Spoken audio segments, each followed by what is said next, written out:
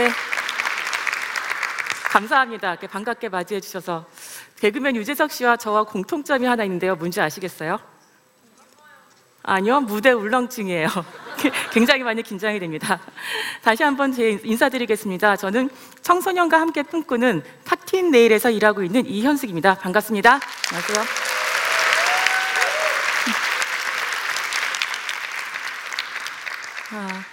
현대 사회는 많은 것이 상품화되어 있습니다. 그중에 성도 빼놓을 수 없는데요. 심지어는 10대 아이들도 성적으로 상품화하기도 하고, 이렇게 문화적으로 상품화를 시키는 이런 사회에서 우리가 어떤 선택을 하는 것이 좀 더 만족스러운 선택인지, 좀 더 행복한 선택인지, 그런 이야기를 오늘 함께 나누고자 합니다. 제 친한 남자 후배가 있었어요. 그 친구는 중견기업에서 일을 하고 있었고요. 업무 때문에 접대를 해야 되는 일이 많았다고 합니다. 아무래도 접대를 하다 보니까 많은 고민이 있었는데, 과한 음주도 문제였지만 그것보다는 소위 2차라고 이야기하는 성매매 접대까지 이어져야 되는 이런 갈등 상황 속에서 내가 어떻게 할 것인가, 그런 것 가지고 끊임없이 고민을 했었고요. 처음에는 계속 거절했다고 합니다. 거절하면은 사람들은 그 후배를 어떤 그 이상한 사람 취급하기도 하고 왕따를 시키기도 하고, 또 그것도 문제였지만 더 문제는 클라이언트들과 유대감을 형성하지 못하다 보니까 결과적으로는 그 성과가 나빠지는 이런 결과를 낳았다고 해요. 그래서 고민이 된 이 후배는 어떤 선택을 했을까요? 그냥 성매매를 했을까요? 네? 네. 이 친구는 사표는 쓰진 않았고요. 그냥 선택했던 방법은 자기 나름대로는 최선의 방법이었다고 하는데, 그 클라이언트와 성매매 하는 척 하는 것이었대요. 예. 그래서 2차까지 가서 거기서 만난 여성과 이런저런 이야기를 나누면서 시간을 때우다가 나왔던 이런 기억이 있었다고 하고요. 말씀하신 것처럼 결과적으로 그 친구는 사표를 냈어요. 사표를 냈고요. 지금은 그런 접대를 하지 않아도 되는 새로운 직장에서 행복하게 일을 하고 있습니다. 네, 이 질문 같이 써셔야 되겠죠? 감사합니다. 제 후배와 같은 고민을 하는 남성들이 대한민국에는 생각보다 많은 것 같습니다. 실제로 우리 사회의 성매매 산업 규모를 보면요, 정확한 통계는 아니지만 약 7조에서 24조 정도를 추산을 하고 있고요. 매년 그 집결지라든지 인터넷이라든지 해외 여행이라든지 아니면 변종업소라든지 이런 여러 가지 방법으로 성매매에 거래되는 여성이 1년에 14만 2248명 정도가 된다라고 이렇게 보고가 되고 있고요. 성매매가 1년에 거래되는 건수가 몇 건인지 아세요? 무려 4,669건입니다. 9만 건입니다. 우리 그 인구가 5천만이 좀 넘어간다는 생각을 하면은 굉장히 많은 건수가 한 해 발생하고 있는 것이죠. 그리고 또 놀라운 것은요, 성인 남성 10명 중에 4명이 성매매를 경험했다라고 응답했다라는 것입니다. 이건 다른 나라에 비해서 굉장히 높은 비율인데요. 영국이나 뉴질랜드 같은 경우에는 한 7% 정도라고 얘기하고 있고요. 성매매가 합법화되어 있는 독일이나 이런 곳에 비해서도 우리나라가 훨씬 더 많은 성매매 경험률을 가지고 있다는 것을 알 수 있습니다. 이런 통계를 보게 되면 결국 그 제 후배와 같이 성매매를 해야 되는, 혹은 성매매를 해야 되지 않을까, 그런 강요를 받거나 고민을 해야 되는 선택의 순간들에 많이 닥치게 되는 것 같습니다. 그래서 어떤 사람들은 고민하다가 성매매를 선택하기도 하고요.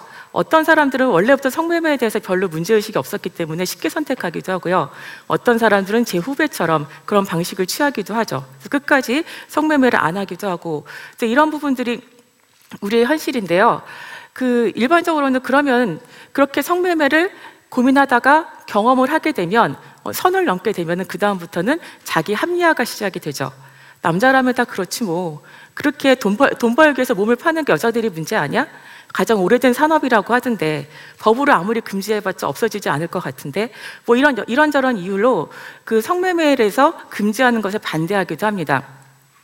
하지만 이런 성매매가, 문제는 인권 유린이 많이 이루어지고 있다는 사실인데요. 4년 전에 포항에서 연쇄 자살한 사건이 있었습니다. 그 연쇄 자살한 여성은 바로 성매매 여성이었어요. 그러니까 성매매 여성들 같은 경우에는 그 업주들이 성매매 여성들이 도망가지 못하게 여러 가지 방법들을 쓰고 있는데 그 중에 가장 많이 쓰는 방법이 빚을 청구하는 것이에요. 근데 예전에는 선불금이라고 해서 그걸 강제로 빚을 만들었는데 그게 이제 법이 만들어지면서 무효가 되다 보니까 최근에는 그 업주들이 주로 쓰는 방법이 성형수술을 하라고 권한다든지 명품 가방을 사라고 한다라든지 아니면 자기가 하는 개에 드리라고 한다라든지 이렇게 돈을 쓰게 만들어요. 그래서 그거를 만약에 여성이 거절을 하게 되면 그러면 업주는 손님방에 이 여성을 넣지 않는 거예요. 그러게 되면 어떻게 되겠어요? 매일매일 이 여성한테 주어진 할당량이 있는데 그걸 채우지 못하면 그건 고스란히 또 자기 빚이 됩니다. 빚이 계속 늘어나는 거죠. 그래서 이 여성들은 어쩔 수 없이 그 업주의 요구를 거절할 수 없어서 성형수술도 하고 명품 가방도 사게 되죠. 근데 돈이 없으니까 그 돈이 어디서 나겠어요? 그것도 빚져서 하는 겁니다. 이렇게 빚이 늘어나는데 이 빚이 한 개인의 여성에게 끝나는 것이 아니고요. 그 빚을 질 때마다 동료 여성에게 보증을 쓰도록 하는 거예요. 예. 그래서 한 여성이 정말 이렇게 성매매를 끝낼 수도 없고 그리고 빚은 계속 늘어나고 어떻게 앞이 안 보이니까 결국은 목숨을 끊게 돼요. 어떤 결과가 벌어지겠어요? 그 여성의 빚을 보증을 써줬지만 또 다른 여성이 있지 않겠어요? 그러면 그 여성은 자기 빚에 자살한 여성의 빚까지 고스란히 떠안게 되는 거죠. 그래서 결국은 그 여성도 감당하지 못하고 자살을 합니다. 그러면 또다시 그 여성의 보증을 섰던 또 다른 여성이 또 3명의 빚을 자기가 떠안게 되기 때문에 또 자살을 하죠. 이렇게 총 8명의 자살을 합니다. 끔찍하죠. 사실 이런 이 전후 사정을 잘 모르게 되면은 겉으로 볼 때는 성매매 여성들은 좀 문제가 있는 것 같아.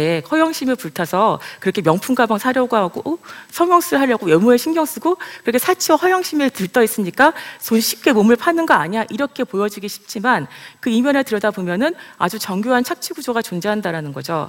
그러니까 이런 것뿐만이 아니라 그런 그 화장품 회사라든지 아니면은 또 옷을 입어야 돼 옷이라든지 미용실이라든지 그 여성의 기생에서 여성을 뜯는 그런 구조들이 굉장히 많이 존재하고요. 이런 사람들 입장에서는 이 여성은 사람이 아니라 단지 자기가 돈을 벌게 해주는 돈벌이 수단에 불과하다라는 것이죠.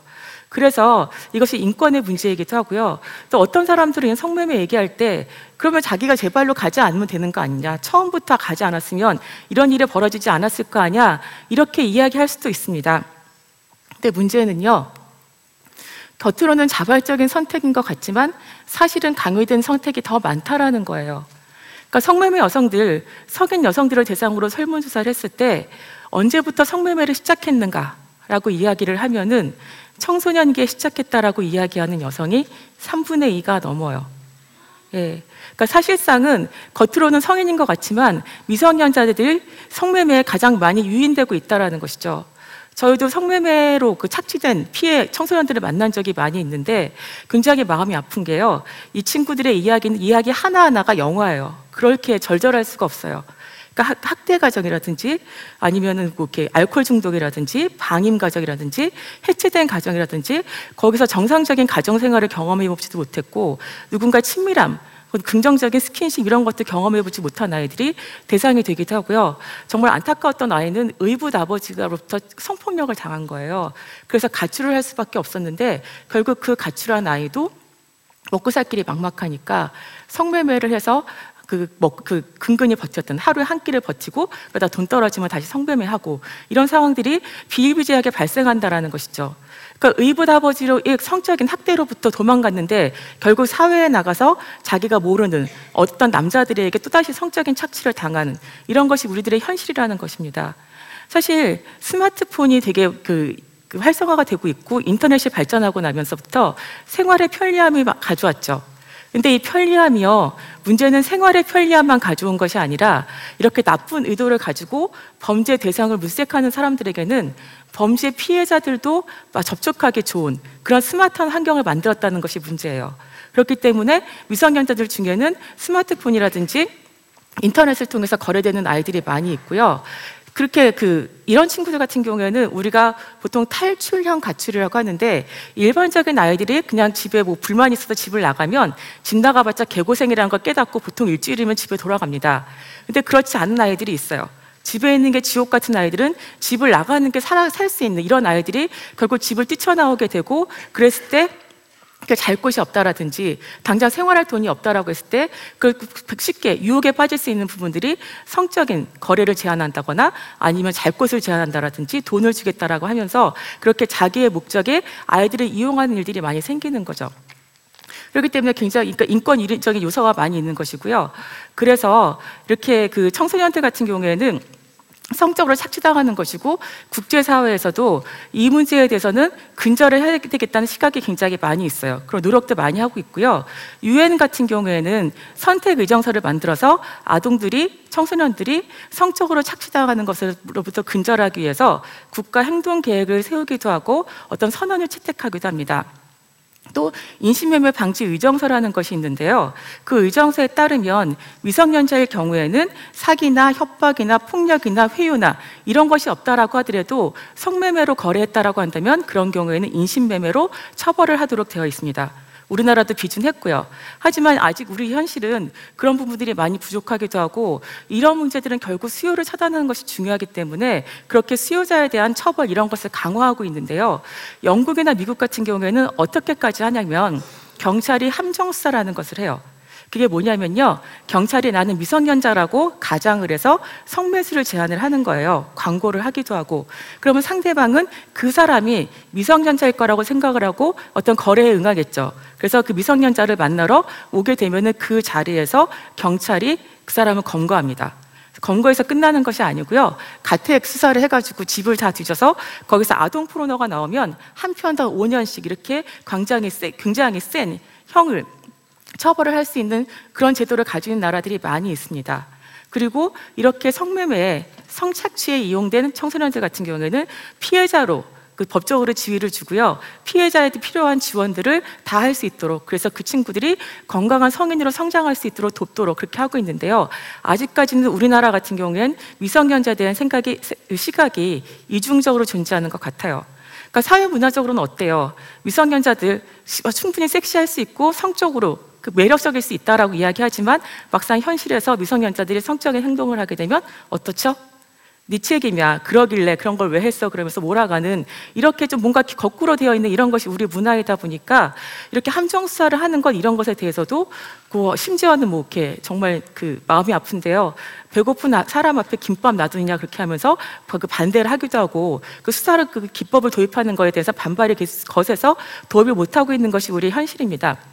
근데 이렇게 온라인상에서 성매매가 일어나는 것, 성적으로 착취하는 부분들은요, 한 국가 내에서만 일어나는 것이 아니에요. 이거는 경계를 넘어가서 전 지구적으로 일어나는 일이기 때문에 그래서 이렇게 함정수사 같은 경우를 자국에서만 하는 것이 아니라 국제적으로 시도하는 그런 단체도 있어요. 네덜란드에 있는 인간의 돼지라는 단체인데요. 이 단체가 2년 전에 스위티라고 10살짜리 필리핀 여자아이로 가상의 이미지를 만들었어요. 가상의 이미지를 만들어서 그 아이가 화상으로 채팅을 하는 거예요. 채팅을 하고 그렇게 10주 정도 지나고 나서 보니까 어떤 결과가 생겼냐면 무려 71개국에서 2만여 명의 남성들이 이 스위티에게 성적인 행동을 하라고 요구하기도 했었고 또 스위티와 화상 채팅을 하면서 본인이 성적인 행동을 하는 것을 아이한테 보여주기도 했던 이런 것이 드러난 것이죠. 그래서 그 인간의 돼지라는 단체는 그 중에 1000명의 신원을 확보해가지고 인터폴에 제공을 해서 각각의 국가에서 그 사람들을 처벌할 수 있도록 그렇게 했습니다. 그 중에 안타깝게도 한국 사람도 끼어 있었다라고 해요. 예. 그러니까 사실 한국 같은 경우에는 해외 여행이 자유화되고 난 이후에 해외에서 성매매를 많이 하고 있는 국가 중에 하나로 지목이 되고 있고 저희가 일하고 있는 단체에도 에팟이라는 아동의 상업적 성착취 근절을 위한 국제 네트워크 활동을 하고 있는데요. 그때 회의 갈 때마다 다른 나라에서 온 사람들이 저희한테 호소를 합니다. 제발 어떻게 이 문제에 대해서 실태 조사를 해주고 근절해 줬으면 어떻겠느냐 이런 것을 요구할 정도로 이렇게 사실 우리나라가 다른 나라에 비해서 성매매가 많이 이루어지고 있고요. 또 미 국무부에서 해마다 인신매매 보고서라는 것을 발행하고 있는데 거기에도 보면은 한국은 특이하게 인신매매 목적지 국가이기도 하고 송출 국가이기도 하고 경유 국가이기도 한 특이한 나라로 지목이 되고 있어요. 일반적으로는 송출국이거나 아니면 목적지 국가인데 우리나라는 해외에 나가서 빈곤 개도국 아이들을 대상으로 성매매를 하기도 하고요.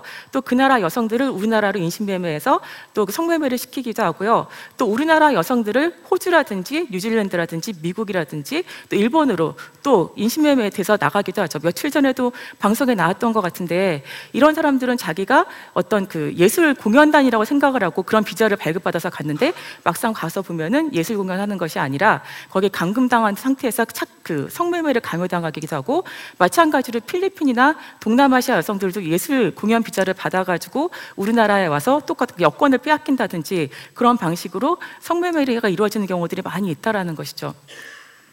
그래서 결국은 이 성매매 산업이라고 하는 것은 돈을 목적으로 하는 것이잖아요. 돈을 벌기 위해서 수요와 공급이 필요할 수밖에 없고요. 산업이 번창하는 날 끊임없이 공급은 만들어질 수밖에 없습니다. 그리고 공급의 대상은 누구겠어요? 주로 가난한 지역의, 가난한 국가의 아이들, 우리나라도 마찬가지로 취약한 청소년들이 그 주요 대상이 되기 때문에 이 산업을 근절하는 것이 결국은 우리 아이들의 인권을, 우리 여성들의 인권을 보호하는 길입니다. 그렇기 때문에 우리가 어떻게 하는 것이 인간다운 선택인가, 이런 것에 대해서 진지하게 고민할 필요가 있어요. 그러니까 성매매가 법으로 금지하기 때문에 내가 해야 된다 말아야 된다는 것이 아니고, 정말 이것은 누구를 위한 것인가. 간혹 보면은 성매매 여성 중에 돈을 쉽게 벌었다고 해서 허탈감에 빠지는 분도 있는데 그런 사람이 실제 존재하는지는 잘 모르겠어요. 있다고 해도 많지 않을 것 같고요. 실제 증거들을 보면은 굉장히 광범위하게 성적으로 착취가 일어나고 있고 인권 유린이 일어나고 있기 때문에 결국은 그냥 개인의 선택의 문제로 치부해서 내가 성매매를 한다라고 했을 때 그 범죄에 가담하는, 혹은 그 성매매 산업을 육성하는 데 일조하는 이런 결과가 생길 수도 있기 때문에, 그래서 내가 선택하는 것이 어떤 것인지에 대해서 한 번은 진지하게 고민할 필요가 있습니다. 사실 인권이라는 게 별게 아니잖아요. 사람이 사람답게 대접받을 수 있고 사람으로 존중받을 수 있는 것, 사람답게 살 수 있는 것이 인권이라고 한다면 성적으로도 마찬가지라고 생각해요. 사람답게 존중받을 수 있고 사람스럽게 살 수 있는 이런 것이 성적으로도 이루어진다고 한다면, 성매매는 내가 존중받거나 그런 것이 아니라 내 취약함을 대가로 이용해서 어떤 내가 원하지 않는 행동을 강요하는 것이기 때문에 이것은 분명하게 인권 유린이고요. 그래서 내가 좀 더 넓은 시야를 갖는다면 이것이 나의 선택이 어떻게 하면 우리 인류의, 우리의 미래에 이런 그 인간의 발전에 도움이 될 것인가, 그리고 나의 발전에 도움이 될 것이라고 생각을 한다면 그것이 그냥 개인 간의 선택이 아닌 사회적인 문제를 보면서 그 최선의 선택을 하는 것이 저는 좋다라고 생각을 해요. 우리의 인생은 선택의 연속이라고 합니다. 선택을 할 때는 그 사람의 가치관을 가지고 결정을 해요. 어떤 순간에 그 사람이 어떤 선택을 하는가는 그 사람이 어떤 사람인가를 말해주죠.